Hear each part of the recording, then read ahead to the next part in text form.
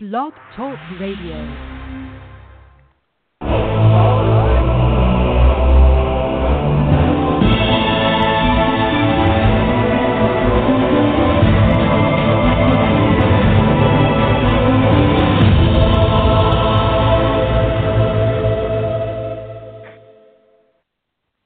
Hi, everybody. This is the Hellbender Book Show on the BookSpeak Network, and I'm your host, Kyle Alexander Romines. Just some background information on me for anyone who's in the audience. I'm an author from Kentucky. I'm also a medical doctor. I graduated from the University of Louisville School of Medicine in 2017. My debut horror novel, The Keeper of the Crows, appeared on the preliminary ballot of the 2015 Bram Stoker Awards. I've written 6 other books as well, including horror, science fiction, fantasy, murder mystery western, and thriller, and they're all available for purchase on Amazon in ebook or paperback. Now, on this show, I'll be reviewing horror novels and interviewing authors. I'm joined by some of my co-hosts and friends. This evening, I'm joined by my co-host, Joe Mills. Hello, everybody. Joe, for the new listeners in the audience, just take a moment to tell them about yourself. Well, I'm not an author and a doctor and everything, so I just wanted to follow up with, I'm just a guy, but honestly, I'm just a big fan of horror, and honestly, sci-fi and fantasy as well, and I've been a big fan of it since I was a kid. I've read so many things, and I've just dived in and never came up for air. Okay, well, let's get started. I would like to introduce this evening's guest, Michael Hawley, the author of the thriller The Ripper's Hellbroth. Michael, welcome to the show. Thank you very much. I'm going to ask a little bit about yourself in a second, but I just wanted to introduce the audience to Michael Hawley.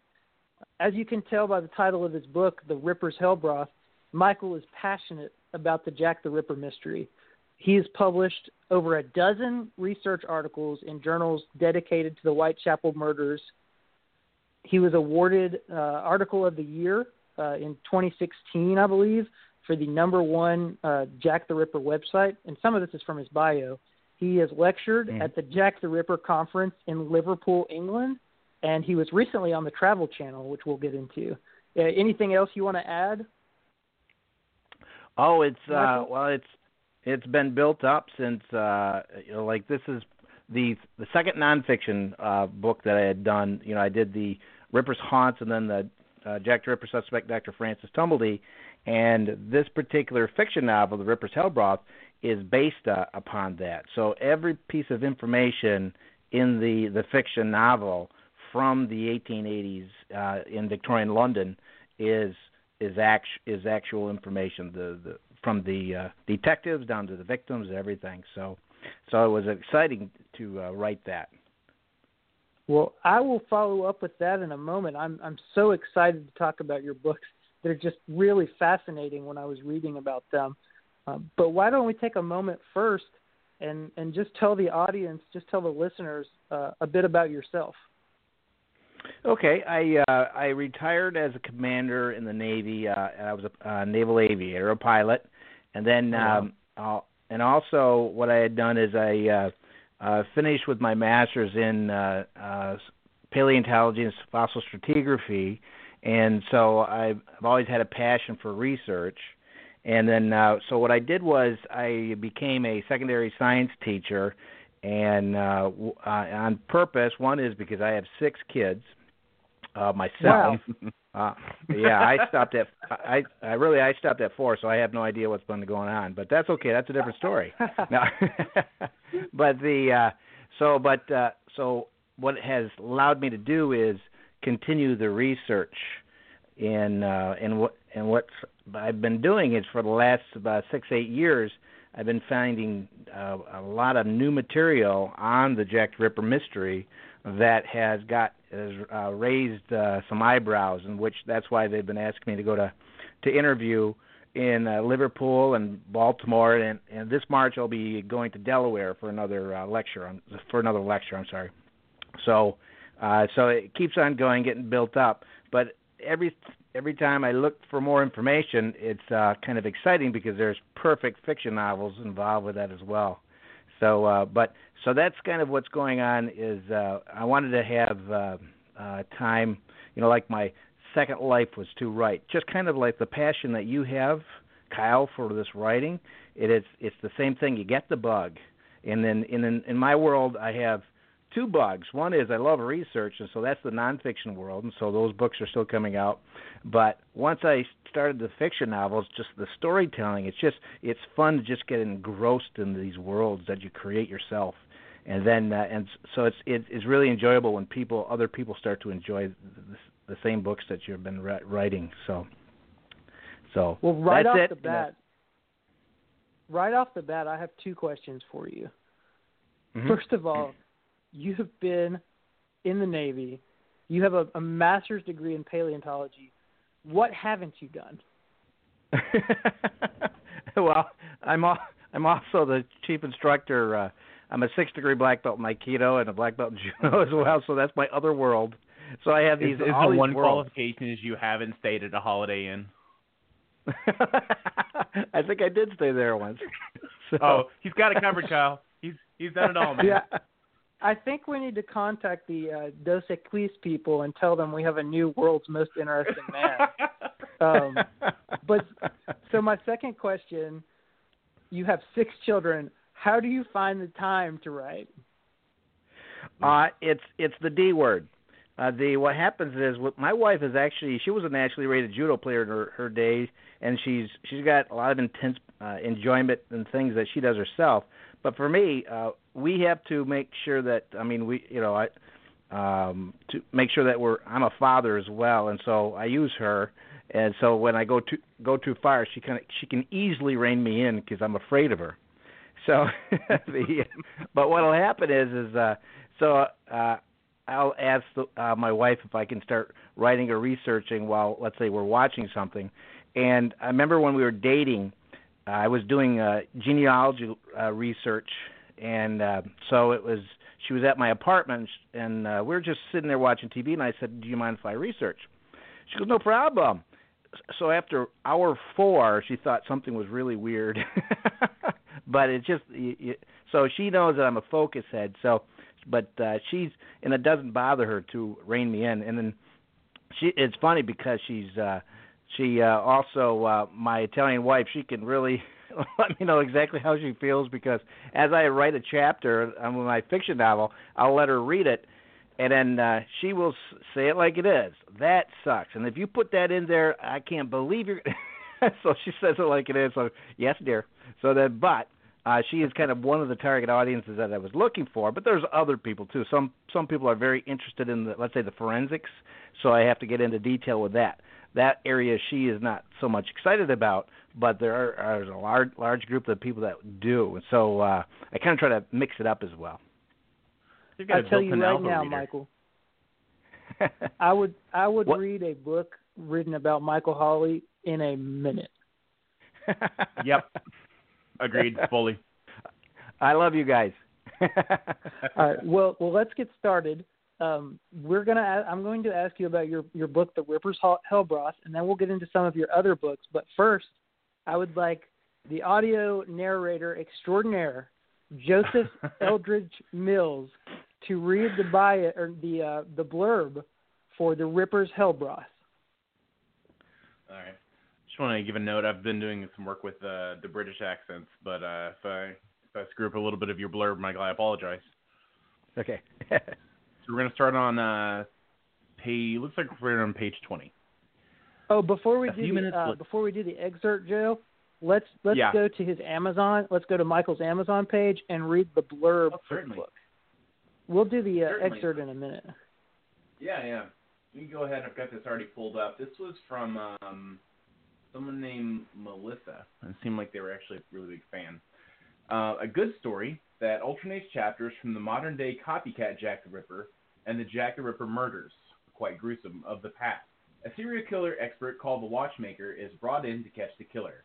With a fast-paced story and interesting characters, this book held my attention from beginning to end. Well worth the read.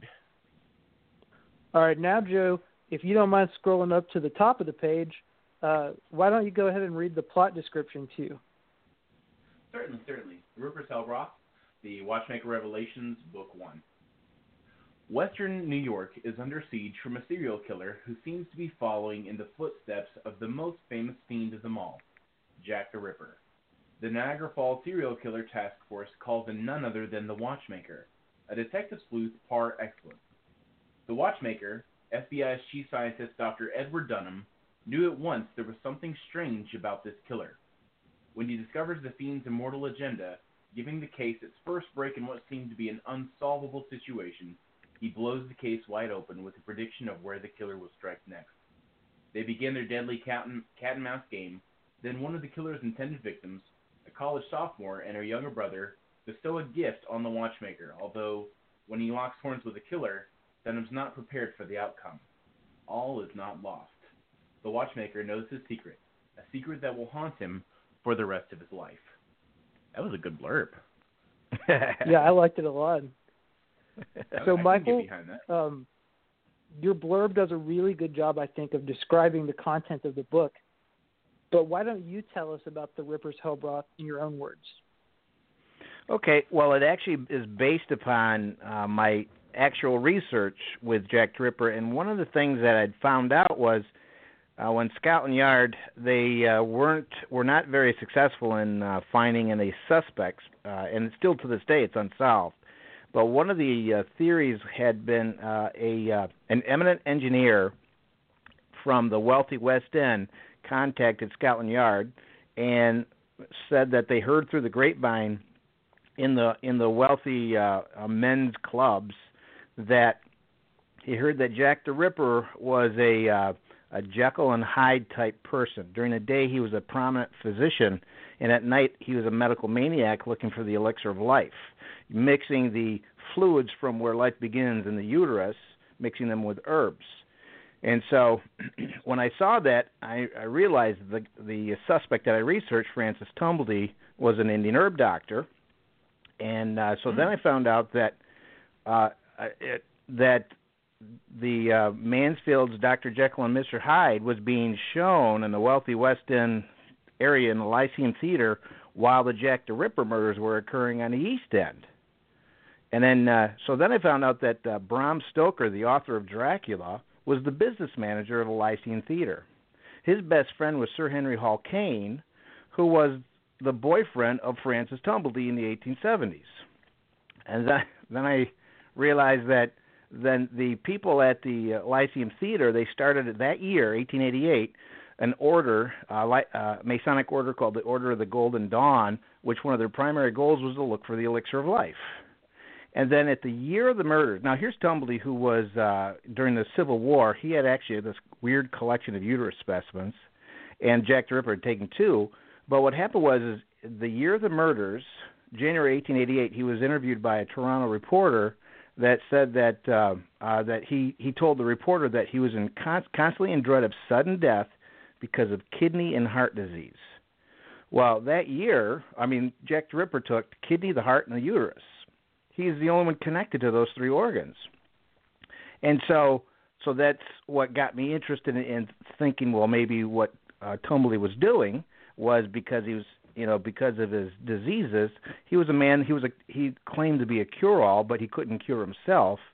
He may very well have been looking for this elixir. So so that's kind of the background for my fiction novel, The Ripper's Hellbroth, is that what's happening is now in The Ripper's Hellbroth, there are two stories, parallel stories going on. One is the Ripper story, with Francis Tumblety involved with that one. But the other is, in Western New York, there is this modern-day serial killing going on, and it looks like it's a copycat serial killing of Jack the Ripper. Oh, and incidentally, Francis Tumblety is actually buried in Western New York, which is an hour and a half away from me, which is why I started researching him anyway.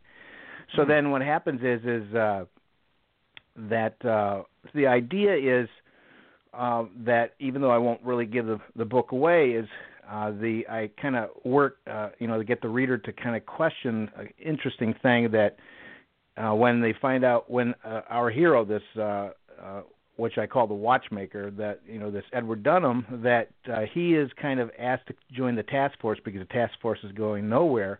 So when he gets there, things start happening, and but he realizes that okay, so is this is he really a copycat, or did the elixir of life actually work, and is he a real one? So then it goes back and forth to realize, oh, that's kind of asinine, but it goes back and forth. So it's really fun to work with this mystery fiction thriller with that. So that's kind of the background of what I have. So very nice. Now, before I ask you any more questions, Joe, do you have anything to say on the subject of uterine specimens? Not at this time, Kyle. I thought it over a lot, and I can't honestly come up with a good one at the moment. They're all just just basic stuff. I do actually have a serious question for you, though, Michael. So, yeah, in your books, because Jack the Ripper is something that everyone has pondered on, and it's one of them super famous. So when you're writing your books, do you hide any secrets that you're in your books that only a few people would be able to find? You mean throughout the book, as in? Yeah, some sort of spoil. Like if someone were really also well versed in Jack the Ripper, would they be able to maybe pick up on a couple extra details that the more common reader wouldn't be able to find, or anything like that? Oh, I see. The answer is probably yes, and it's not like I'm purposely hiding things, but as the series goes on, and you're going through that, some of the experts that have read it, they kind of pick up some clues early, even though there was no intention for that. Then I realized that, well, that's actually the case, that it does happen that way. And then because there's well over a dozen different potential suspects that in Scotland Yard had, we know of a few of them. Scotland Yard definitely suspected Francis Tumblety, but there's a few other ones as well. And so you can focus on certain areas of this investigation because it was so intense. So what I focus on is the Lyceum Theater and then Dr. Jekyll, Mr. Hyde, because to me that's just so intriguing anyway. So then, and then just the fact that Scotland Yard was really honestly investigating that. So, well, I would like to take a moment to reintroduce ourselves. This is the Hellbender Book Show on the BookSpeak Network, and I'm your host, Kyle Alexander Romine. I'm joined by my friend and co-host, Joseph Eldridge Mills, and hello. Our guest today is Michael Hawley, the author of The Ripper's Hellbroth and many more. Michael, would you mind telling the audience how much your book costs in paperback and ebook and where it's available to purchase? Okay, sometimes they vary, but like the Ripper's Hellbroth itself, you can get it. Looks like it's $16.95, and then you can get it. I think it's like $4 or $5 for an electronic copy, and you can go directly to Sunbury Press and order it, or you can go to any of the other online like Amazon.com and Barnes and Noble to get those, and then yeah. So and then to get a signed copy, then you're gonna have to talk to me. That's what I'm talking about. Now, pretend, Michael, there's someone in the audience who doesn't know anything about Jack the Ripper other than he was a proto serial killer. Why don't you tell us just some background information, general background information about the Whitechapel murders? Okay. Well, one interesting thing is, as most people, many people have heard about Jack the Ripper, but usually it's because maybe somebody is Jack the Ripper during a Halloween, costume or something to that effect. But what happened was, it was in 1888 during the Victorian era, Queen Victoria, and it was in London. And London is in London itself. There's the wealthy West End, there's the City of London, and then the East End, the poor East End. And in the East End was the poorest of poor. Here's the most powerful country in the world at the time, and it's and here's London, which is the center of England. And on the East End, these people were very poor, and but it was a business going on these streets, and so within that business were prostitutes, and many of these women or they called them unfortunates because they were at that time you were either married to a man that was having a hard time too, and that would be beating you. So so you had to worry about that, or you just went out on your own to make your own money, and that's what a lot of times what they would do. So they called them unfortunates. But these particular ones were also they liked the drink. So, but what happened was in the what they call the Autumn of Terror, the fall of 1888 in August, there was a murder of one of the prostitutes, and the throat was cut to the spine, and there was an attack to the abdomen, and so it was kind of a strange attack because it wasn't the usual, let's say, mugging gone awry or a family a fight, but it looks like somebody was after that person. Mm-hmm. There were a couple prostitutes that were murdered just before that, so they were already thinking that there was this Whitechapel fiend going around killing. But today we consider that particular one, as the Polly Nichols. Polly Nichols is her name. And then, but then a week later, another woman within a half mile away was murdered the same way, but now the uterus was taken and things around the womb was taken, and it was complete mutilation. So it was freaking people out.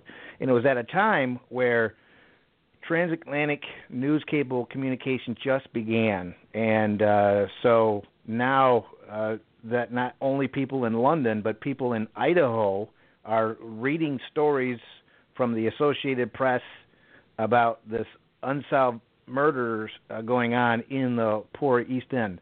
And so halfway through the victims, there was this letter. There were a couple Ripper letters that came to either the Central News Agency or Scotland Yard themselves. One of them was titled Jack the Ripper.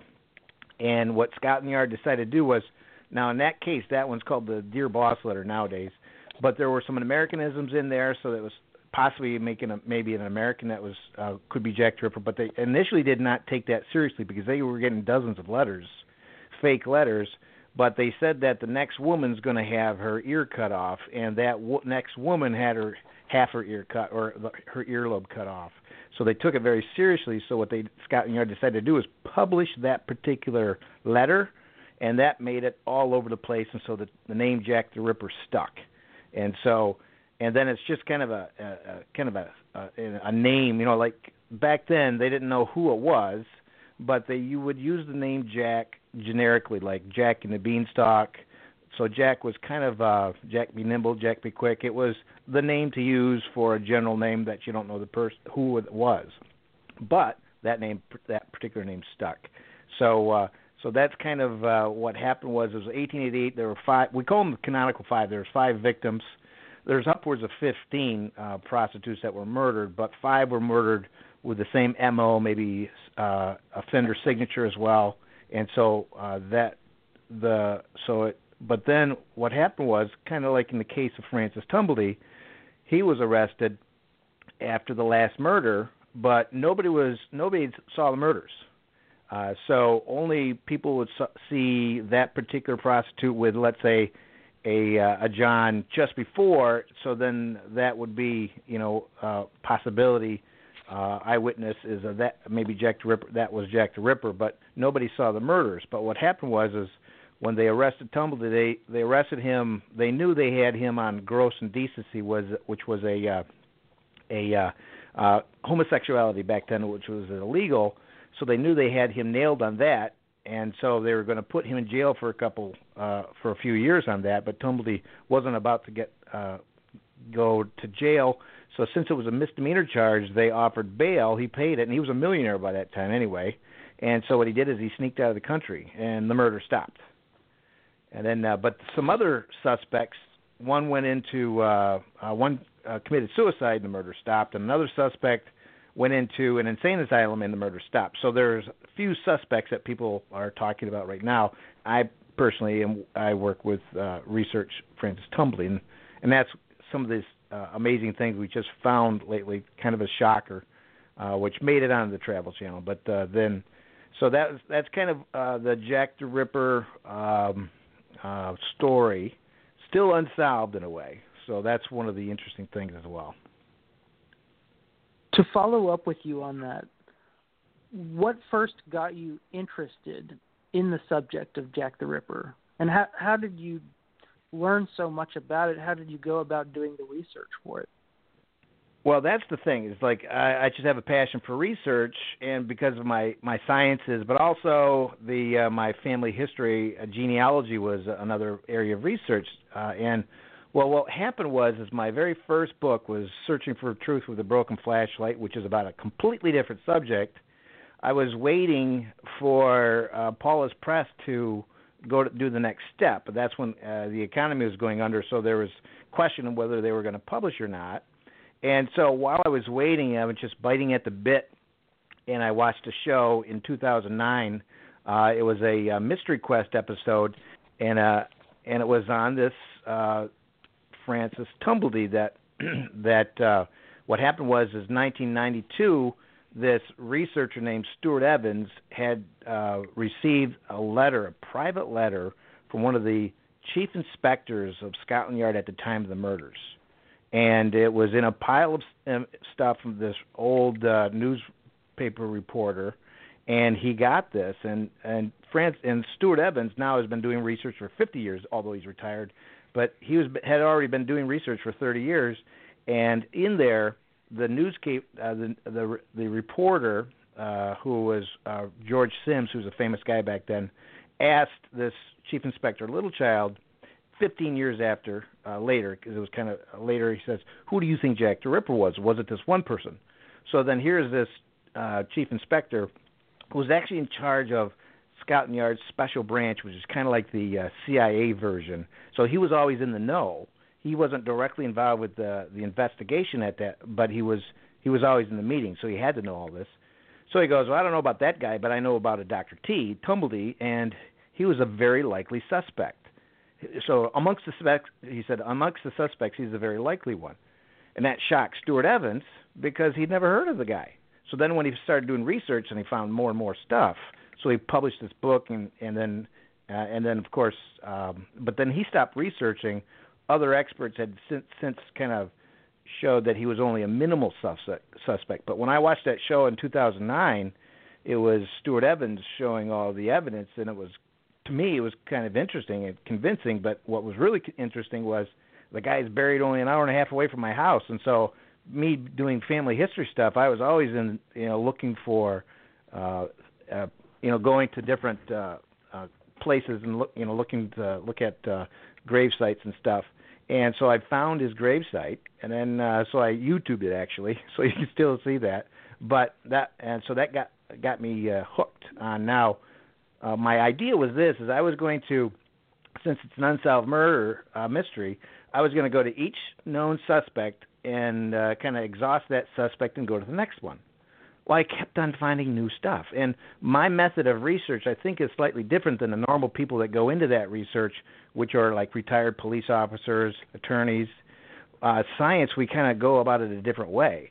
So I kept on finding new things. And, I mean, the recent one is quite a shocker. Here it is. A few years before the Whitechapel murders, Tumblety's in New Orleans, and he told his young man that he had there, as he was showing him his surgical knives, which we now know Jack the Ripper used surgical knives, Tumblety's showing him his surgical knives and saying that all streetwalkers should be disemboweled. This is before the murders. Wow. Like, and I could have found something completely different. It was 700 pages of documents that we found. And then, so I tell people that I could always be finding stuff that would be showing that he was not in London at the time or something to that effect. But every stone I unturned, it's more damning. So it's like I haven't stopped with Tumblety. I still want to go to the next suspect. I still keep on finding stuff. So, but in the meantime, that's why I thought that the story about Scotland Yard looking for the elixir of life would just make for a cool story, fun story. Right. And that's kind of how I got back into that, which started a trilogy. So now the Ripper's Hell Broth is the first of 3 books, and then so we have the same protagonist, and actually kind of like I have the young brother in the Ripper's Hellbroth. He becomes more and more important in the next two books, which Sunbury Press has, and they're still, that they still have to be published, but that's kind of the process. But now I think would be a perfect time for our resident audio narrator, Joe Mills, to read a selection that our guest Michael Hawley has chosen from his novel, Great. The Ripper's Hellbroth. Certainly. A few minutes later, they came to the huge corner of Commercial Street and Whitechapel Road. Andrews pointed east down Whitechapel Road. A few blocks east, just north of London Hospital, was the location of the last murder. The Nichols woman. Her head was cut nearly clean off, and she had a deep wound in her stomach. Royce stared down the street. Whitechapel Road's much wider than I expected, and every square inch is being used. Royce looked around as he walked south, when a horse-drawn carriage popped out from the mist and darkness, and came to an abrupt stop right in front of them. Andrews and Denny stopped and walked around the carriage, but the inattentive Royce continued straight, walking right into the cab. Thump. The noise caused Andrew and Denny to glance back. "You okay, Frank?" Andrews asked. Royce backed away from the carriage, apparently slightly dazed. "Now that was a close call." The passenger of the carriage opened the door and climbed out. He turned his head and peeked from under his American-style wide-rim hat, almost as if to apologize to Inspector Frois, but the stranger remained silent. Instead, he shook his head, then rushed north toward Commercial Street. He wore a well-worn dark cape, and he had in his left hand a cane, which was not unusual, as anyone who could afford to travel in a cab most likely owned a cane. Inspector Frois rolled his eyes and shouted loud enough for the man to hear. "It's good to see Absent here as well," paced to catch up to Denny and Andrews. The man from the carriage strolled briskly away and blended into the crowd. Idiots, these English detectives. Not only are they obnoxious, they're also blatantly obvious. Their fashion of dress and food stains scream plainclothes police detective, he muttered to himself. He slowed and continued his way north through the crowded street, stopping at vendors and eyeing the patrons. At one point, he saw a drunken middle-aged lady just in front of him getting scolded by a vendor. "Off with you, Poe, you're scaring the customers away." "Oh, what do you know? Bugger off then." Poe turned around in a stagger and accidentally bumped into the man. And that's the end of the excerpt. So I'm to believe this is the guy, Mike? Is this the star of the hour? Yes, that's what he's going to do. That's Jack the Ripper. He kind of like gets into that, yells at that prostitute because he hates when they're touching him. But what he does, he goes to the last murder scene and blesses that last murder scene, and then it's the Hellbroth, and so he's blessed it as kind of a connection to the hell. So hell on earth is where the Whitechapel is, and so he's kind of connecting all that. So here it is, Detective Frost. His name is one of the detectives on the indictment of Francis Tumbleby, and so I wanted to use that particular detective because he was the one involved with the investigation of Francis Tumbleby. So having him kind of involved with that. And this guy was, and it's a true story, that guy was so powerful, the Detective Frost, that he could bend pennies with his fingers, and he could rip a deck of cards in half. He was so powerful. What? And he was known for his jokes. And so what I purposely did in the book was I wanted to have Victorian age jokes. And I couldn't say most of them because almost every single one of those jokes was very racist. and I'm telling you, and the British always picked on the Irish. So I got some jokes that were less racist, but they were still fun, and of course I have to have Frost do it. So that's part of the levity. And one of the things that I try to do in my fiction novels was, if it's an area where I have to get into detail, kind of like, again, forensics, and it's kind of get some detail or something, or it's a part, I want to make sure I get levity in there so it's enjoyable. I want to hook the reader in every page. I want to hook the reader. So somehow, somewhere, there's going to be something. And Frost is perfect for it because he was a jokester. Okay. Well, actually, that leads into a question I had for you. So it sounds like you do all sorts of research to find out more about this, and from the sound of it, you still haven't hit the bottom of the barrel yet. So I guess my question for you is regarding again, this was your first fiction, correct? Yes. Okay. So when it comes to the fiction, what kind of research did you do for the fiction portion, and how long did you spend researching that before you actually started the book? Well, the research. One of the things that we talk about is when there's a tad bit of historical fiction, that even though it's fiction, you better have your facts straight. And because let's say you're doing something during the Civil War, and someone that loves the Civil War realizes you just screwed it up, that's going to put a bad taste in their mouth. So in this case, because I had researched so much, and I think I was already on my 12th research article that I'd published on the subject, that the background was pretty good. So I wanted to so then start going into it. But just like what you said, when you start doing the fiction novel, you realize, oh, I got to know what kind of clothes they wear. Oh, I got to know what kind of, there's these details that you better have right, because you don't want to have any anachronisms. You don't want to mess things up. And then, what kind of, language did they really use? Cuss words. So I wanted to be appropriate to the times. And so that's where the additional research had to come from.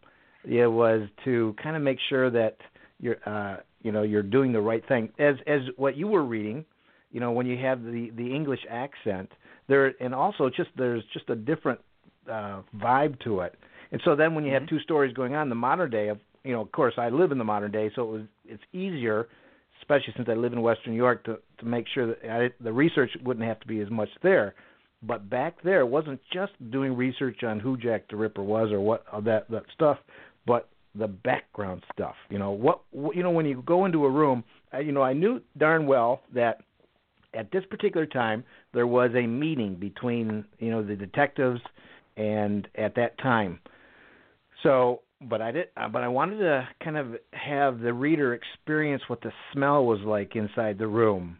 What the cricketiness of the floor, or when they go into this is amazing. I put in the book, which was a discovery. Nobody knew this at the time, that right in the middle of the Whitechapel district where the women were being murdered, there was this wax museum. It was a Chamber of Horrors wax museum that on the first floor had a wax display of, let's say, the murderers of the time, and when they were being executed or something. But in the basement, every time a woman was murdered, within hours, the proprietor would have the victim a display of the murder scene. And that was going on at the time of the murders. It was right across the street from the London hospital. And at the time also in the London hospital was the Elephant Man. And so the Elephant Man was across the street in a different building displayed in 1884. And one of the reasons why that nobody knew about that wax museum today was because the biographers of Derek, the Elephant Man, they thought that was the building that they saw the story of that this wax museum had like the display of the Ripper victims, but the biographers knew that wax museum went under 4 years earlier, so it had to be wrong. Well, I found out it was 5 buildings over. It was a completely different place. And so one of my stories is all about that wax museum. And then so what an interesting story. So it was really neat because in one of the articles, it goes through what was inside those rooms and the rickety kind of like staircases and all this stuff. So I use some of that stuff. But that's kind of what I would do, is try to research so I could try to get the reader inside that room and what was the smell of it, and things like that. Yeah, you're building the room as a headspace for the reader, but that's so the waxing is so incredibly dark. Oh my goodness. And it was crowded on the streets, and the other people around, the other shops around were complaining, and that's what made the papers. So, and then this is where Francis Tumbly would have been in that area. Definitely, it would have been a perfect spot. So, and that's why the first book, nonfiction, is called The Ripper's Haunts, is because where would the Jack the Ripper have haunted? Where would he have gone? What places? And this is one of the places. And so the Ripper's Hell Broth is that the witch's hell broth, and they talked about the like the Shakespearean witches over their hell broth, and creating this broth of hell stuff, and that's what the elixir is about, this hell broth. And so that's kind of where it was kind of connected. So, fun story. Well, I think that's a good segue to move into some of your other books. Before we do that, I'd again like to take an opportunity to reintroduce myself and the show. I'm your host, Kyle Alexander Romines. This is the Hellbender Book Network. My co-host is my friend Joe Mills. And we're here today with Michael Hawley, the author of The Ripper's Hell Broth, and so many more books. Before we move on from The Ripper's Hell Broth, I did want to ask, is there anyone or group of people you'd like to thank for their help with the book? Oh, one is actually, first of all, Sunbury Press, because what I was looking for was a company, a publisher that would do both fiction and nonfiction, and so that was what I wanted to try to get to. And then they've been very supportive, especially like my lectures that I've been doing, and then also the Travel Channel thing. And what happened is when I was on radio last year, a guy in Florida, this producer, was all excited about Francis Tumbly, or this, what we found, and he wanted to do a Netflix story, so to create a film on that, and so a screenplay. So the guy calls me up, and this is, I was shocked. And so then I spent a couple days working on this screenplay, and then the Sunbury Press was helping me with that. And so then when we got this screenplay done, already sent it off, he's apparently had already talked to Bradley Cooper, all this kind of stuff, and I hadn't heard. It was middle of August, and I didn't hear from him. And then next thing you know, I find out that he dies of cancer. What? I'm sorry. So, but Poor that guy. screenplay, what's happening now is that there's an Irish film director coming over. We're going to do a documentary on Tumbly this year, and then so that's so the people that help me out, the people that help edit, I love, as I said, there's a couple people, especially in the Ripper world, that help out. This Joe Chetcuti and this Brian Young and so a few more that always are helpful. And of course my wife, so she lets me know when I've gone too far. Mm-hmm. You mentioned Sunbury Press. Why don't you take a moment and tell us about your writing and publishing journey? How did you go from deciding you wanted to write a book, starting with your very first book, to where you are today? Okay. What happened is like for 30 years of research. One of the things, because I'm a science guy, and of course, United States it's a Christian country, and then there's 30,000 different Christian denominations, and everyone has a kind of a different twist and take on, let's say, interpretation of the Old Testament, which Bible they're using. And so that right there, because I'm a science guy, people would always ask questions and challenge in certain areas, especially the idea of evolution and history of life, history of Earth. And so I had done so much research on that, and there is really an interesting Thomistic. Thomas Aquinas really nailed it 800 years ago, but nobody knows about him anymore. So what happened is I decided to put all my research in a book called Searching for Truth with a Broken Flashlight. And it actually goes into the cognitive neuroscience of how humans believe and how they think.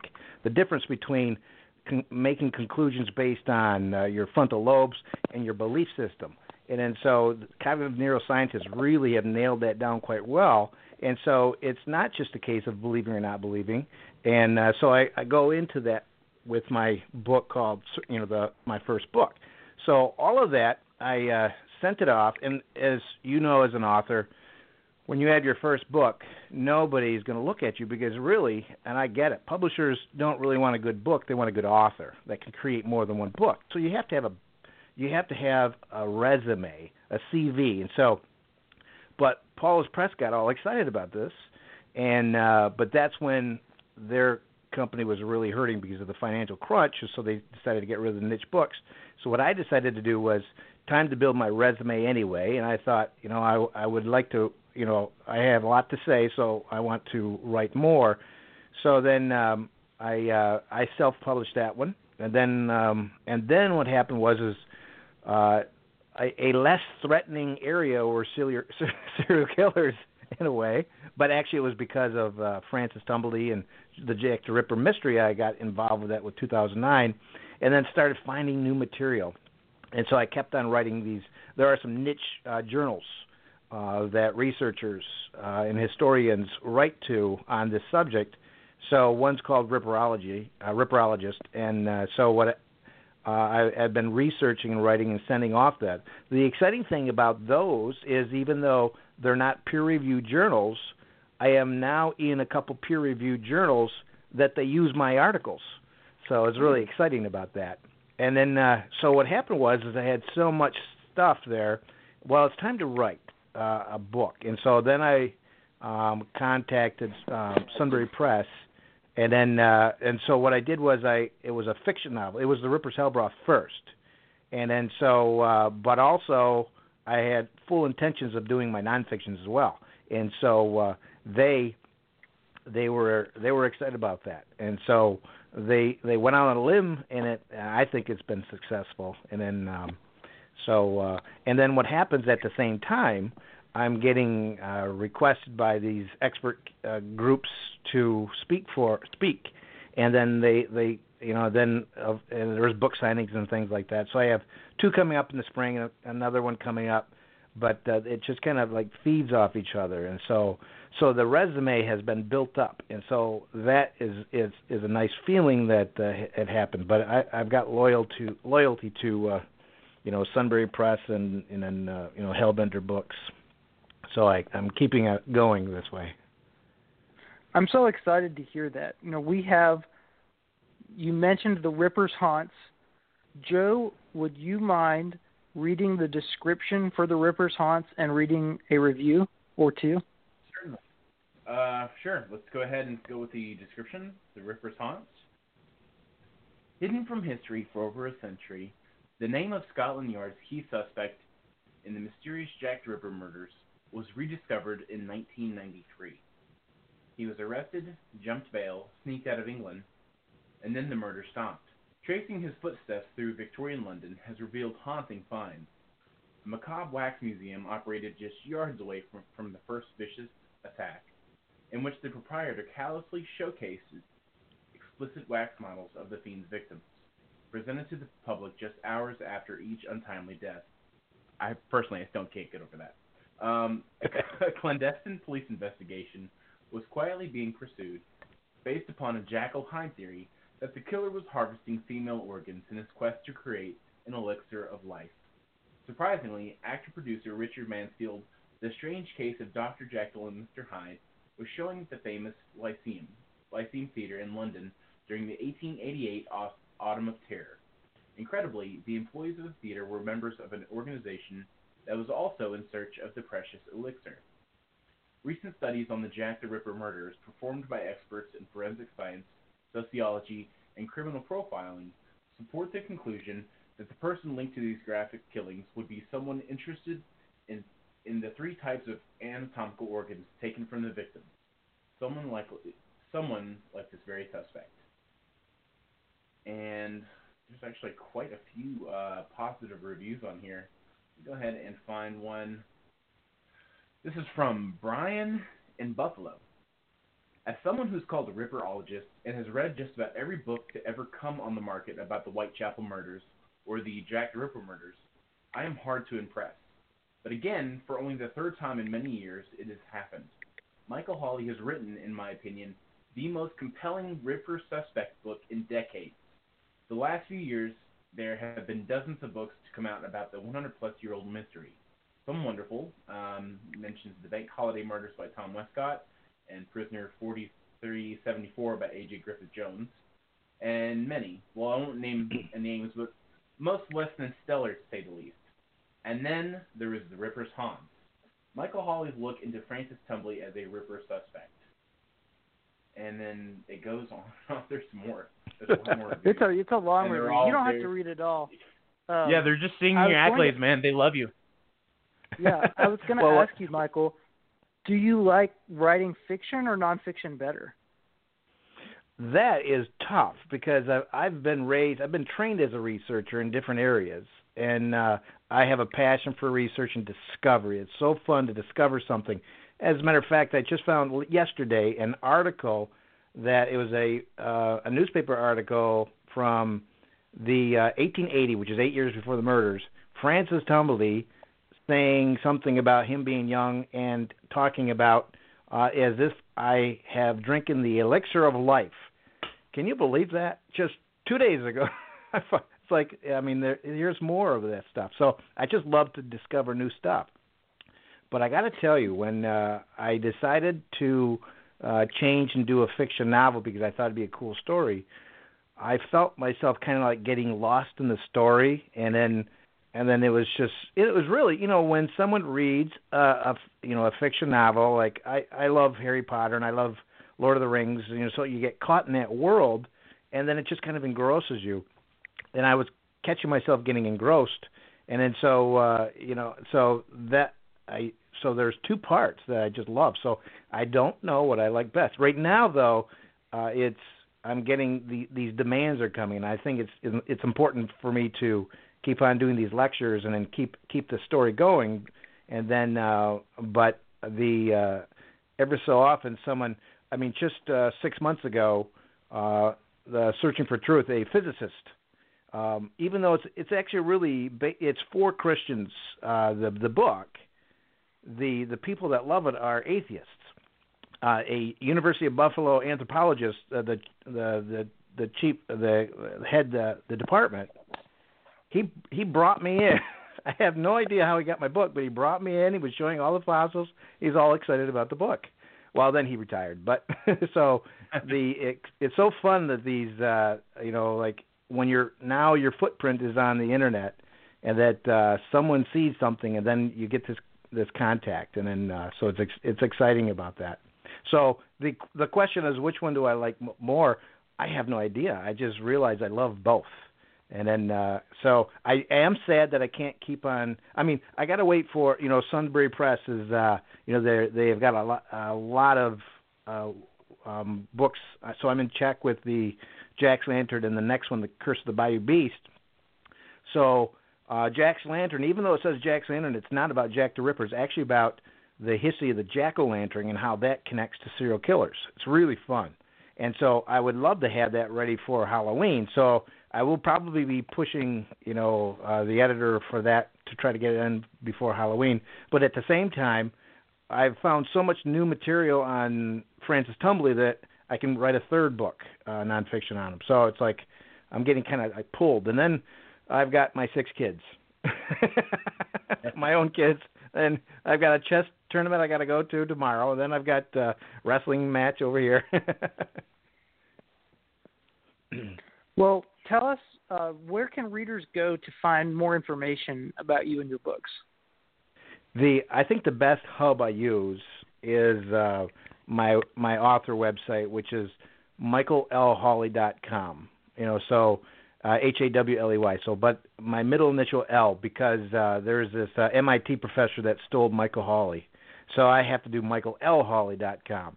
And so when you go on that website, it's got all of my books, but it's also got all the podcasts that I've been involved with.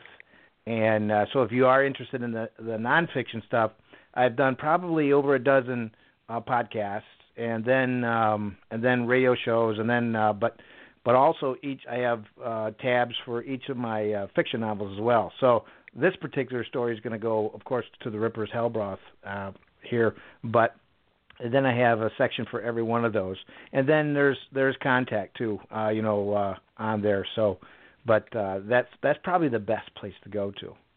And then, of course, we have social media. So I've got a couple, my author, Facebook author page, but also the Watchmaker Facebook page, and that's specific to the Ripper's Hellbroth, Jack's Lantern, and Curse of the Bayou Beast.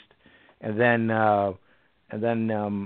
but I post everything on all of those as well. So then so I'm starting to get into a couple of the other Instagram and some other things as well. But I think the website would be the best thing, the quickest thing. Is there somewhere people who are interested can go to watch your recent appearance on the Travel Channel?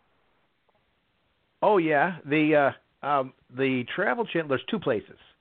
And that was kind of fun because what happened was when I was in London, they were going to meet me there to interview me for this this new series on the Travel Channel is called The Legend Hunter, and Pat Spain's the host, and so he's going around solving different mysteries or looking at different legends actually, and so, but they were stuck in like Sumatra, in the jungles of Sumatra when I was there. So then what happened is when I came home, they sent me to Dublin the next Sunday. So they flew me to Dublin, and so it was still the UK, but we were in Dublin when they interviewed me. It was a 3-hour interview, but it was kind of central to what they were doing. So he was looking for he wanted to look at the legend of Jack the Ripper, and then he was really kind of stunned about what we found, and then what he particularly loved was that they did a handwriting analysis when this latest Ripper letter, and it matched to a T Francis Tumbledy's handwriting, and so he had to use my letter, one of the letters that I had, and then so that would be the Travel Channel has their own app that you can get that live streaming, but what I found out is that it's already on YouTube. And so I think what you do is if you're on YouTube and you go to maybe Legend Hunter or Pat Spain, and it will be the one with the Jack the Ripper mystery on there, so you can watch it right off of YouTube. And so it's fun. Very cool. Yeah. Now, your latest book in chronological order, am I correct, is Jack the Ripper Suspect, Dr. Francis Tumbledy? Yes, that is correct. That's like part 2 in a way of the Ripper's Haunts. And what happened was I was already going to be writing this book because I had already found so much more stuff. Again, one of my backgrounds is genealogy, so there were a lot of genealogists that were looking for Tumbledy. He was born in Ireland, and in 1830 and 1847 he came during the potato famine. He came over to Rochester with part of his family. But nobody could find their family in Ireland, and I did. So it's a lot of that information. I got a lot of genealogy material. But then that's when a producer or a director, he was in actually grad school wanting to get into directorship. He was from St. Louis, and he contacted me, asked, he wants to do a mini little documentary on Tumbledy, and he says that I'm in St. Louis, and he knew that Tumbledy had died in St. Louis. And he says, is there anything I could find? I go, well, absolutely there is. He said, what happened was when Tumbledy died, he lived, when he got back from the Whitechapel murders, 1888, 1893, he finished his last autobiography. So he's a complete narcissist when you read his biography. But after that, he stayed in the slums. He dressed as a homeless person for the rest of his life, but in his pocket was his receipt from a New York bank that he was a millionaire in today's value. So he had that much money, but he lived as a homeless person and what I found out more was that he basically had neurosyphilis, and you could see he was going downhill fast, and then and basically because he was Catholic, and there was this misconception back then. Some of the Catholics believed it wasn't Adam that committed the original sin, it was Eve deceiving Adam. Very misogynistic. He believed that, and he believed that women were the curse of the land, and that included diseases. And so he blamed prostitutes, and he also hated prostitutes because he would talk about widow or maid, he didn't hate all women. He hated widower maid, as in women that could lure young men away from their intended lover, him. So, because that was his choice, was young men. So, but yeah. So, what was your original question? I just go off tangent so much. Well, we're actually about out of time. Michael, I want to thank you so much for joining me. All right, take care. Well, thank you very much.